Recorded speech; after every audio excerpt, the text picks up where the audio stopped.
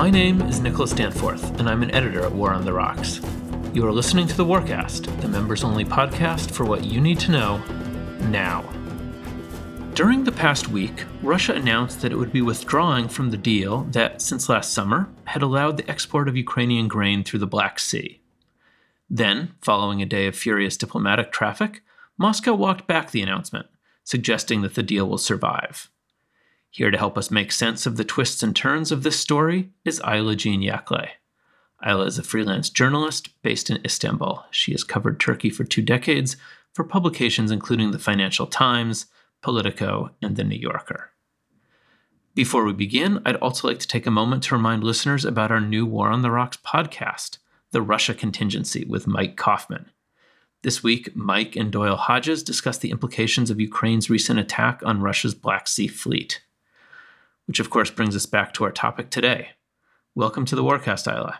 Thanks for having me, Nick. It's a pleasure to be here. So we had a grain deal, then all of a sudden we didn't have a grain deal, then we had a grain deal again. We have a lot of questions for you about this, but to start off, let's take a step back. How, since this deal was finalized over the summer, how has it been working? What's been happening? I think it's fair to say that it's been working pretty smoothly. It's been humming along in the background and hasn't really garnered too much attention since it went into effect back in late July, early August. And we have figures on how many ships have gone through. It's been close to 500, actually, civilian ships that have gone in and loaded Ukrainian wheat, sunflower oil, and other agricultural products. And this has helped bring down soaring food costs around the world. Although half of the shipments have been ultimately destined for Europe, it has still helped other nations in bringing down the overall prices. And so it's hard to understate how important this agreement has been in providing food to the rest of the world. And so then why did Russia withdraw? Well, ostensibly, it withdrew on Saturday after its Black Sea naval fleet was attacked. It accused Ukraine of using part of the corridor for these grain exports to launch underwater drones and to hit its ships. So that's what they publicly stated. Interestingly, Turkey, President Erdogan said pretty soon after Russia announced that it was suspending its participation that Russia had certain demands about its own grain and fertilizer, and wanting to use the corridor to export those, and because they're not under sanction. So it may have been a combination of factors that drew Russia to abruptly quit this weekend. And then what happened after that? How did this suddenly get reversed so quickly? Well, the main account that we've had has been from President Erdogan. He not only himself personally, not only did he reach out to Putin, but he enlisted his Russian counterpart Lavrov, as well as the Turkish defense minister, to reach out to his counterpart.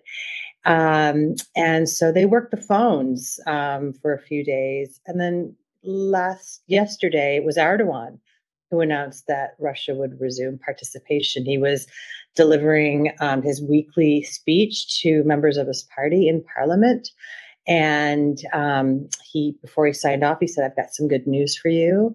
Russia is going to rejoin the grain initiative." And he got a standing ovation from his party members when he announced that. And then last night, when he gave an interview on Turkish television, he pretty much said it was down to his personal relationship with Putin. Interestingly, he made the point that other leaders are less than respectful towards Putin, that they say very negative things about him, and so therefore they don't really have much influence with him. But he understands that, Russia is one of, the world's most esteemed nations, and that a leader like Putin needs to be treated accordingly. And he said that had an effect. And we haven't seen many alternative accounts of how he was able to convince Putin to reverse himself so quickly.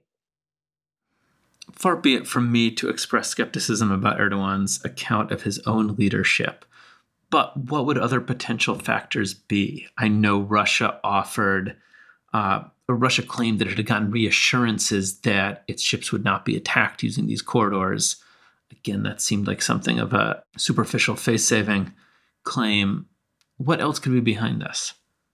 Russia did claim that what they call guarantees were made by Ukraine, but Ukraine has denied providing any fresh guarantees beyond what they originally agreed to. So it could also be that it is trying to push for more of its own products to reach international markets. So that's another factor. The deal is set to expire in about 3 weeks. So I think that this raises questions about, whether it's committed to seeing it go beyond that. This might be a shot across the bow to say that it might make things more difficult in the coming weeks. Putin, is trying to assert himself and maybe remind us all that he is, this is this rare example of wartime cooperation. He does hold quite a few of those cards in his hands. But I do think it's worth maybe going back to the relationship between Russia and Turkey for a moment. And, while your skepticism is well noted, I do think that it's important to note how their relationship has helped shape at least this grain initiative. Erdogan always talks about how someone needs to be in dialogue with Russia, and Putin gets a lot out of that. In addition to deepening economic links between the two countries, for Russia, which has become incredibly important when it's under sanction, when all these businesses have withdrawn from Russia. Erdogan also provides Putin with a diplomatic lifeline, and suggests that perhaps he isn't as isolated as the West would like for him to feel. If he's meeting regularly with Erdogan, and they do seem to meet, every several weeks and speak even more frequently by phone, if he's meeting with the head of an important NATO member, then maybe he isn't so diplomatically isolated. One final question, since we're on the subject. I saw reports earlier today expressing skepticism about Turkey approving Finland and Sweden's NATO membership anytime soon. I'd be curious to hear your thoughts on that. Well, your guess is as good as mine about when we might see an agreement on NATO's expansion, because there was an agreement that was reached in June at a summit in Madrid, in which Turkey and Sweden and Finland outlined steps that they would take towards making this a reality. And here we are, 4 or 5 months later, and it's Turkey and Hungary, which are the two holdouts. I was at a press conference today with the Secretary General of NATO and the Turkish Foreign Minister, and a lot of what was being said was, so to me, it struck me that Turkey might be softening its tone a bit. It's kind of like reading tea leaves, but they welcome the new Swedish government.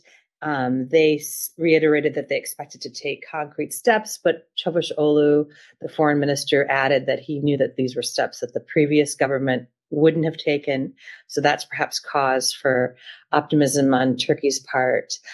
And let's just recap what Turkey wants. They want them to extradite a long list of asylum seekers that Turkish courts want to prosecute. And these are, This has obviously raised concern in Sweden about whether they would have to sort of compromise on their own rule of law to please Turkey.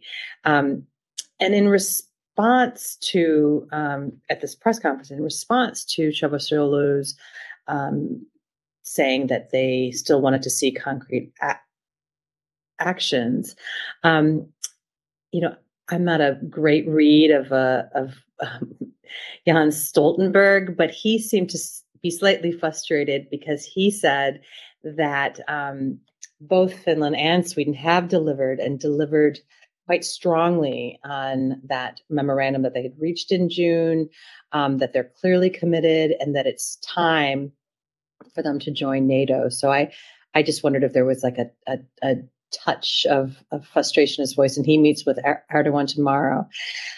I would say that there seems to be some movement on it. That's the way that I'm reading it. We've got the Swedish Prime Minister visiting Erdogan here in Turkey next week. And I spoke with an analyst today who expects that there will be progress, maybe not in 2022, but early next year. And he linked it with the domestic politics. Turkey is heading into this very critical election in June at the latest. And if Erdogan can portray a victory, forcing Sweden, and let's be frank here, it's Sweden, it's not Finland. And Çavuşoğlu said that as well tonight, that because they want to join together, they're grouped together, but Turkey's objections are with Sweden, not Finland. He said that. So at any rate, if Erdogan can portray this as a political victory in which he was able to force a European country to bow to pressure and meet its demands, that could perhaps, help him out in his election campaign. But obviously it's like everything else, it seems to be, it's a bit of a balancing act. Turkey is obviously going to push this as far as it can to extract as much as it possibly can. But at some point, it always reiterates that it's part of its larger strategy is for NATO to expand and remain strong. So I think eventually we'll get there. Thank you so much for joining us on the Workcast. Thank you, Nick.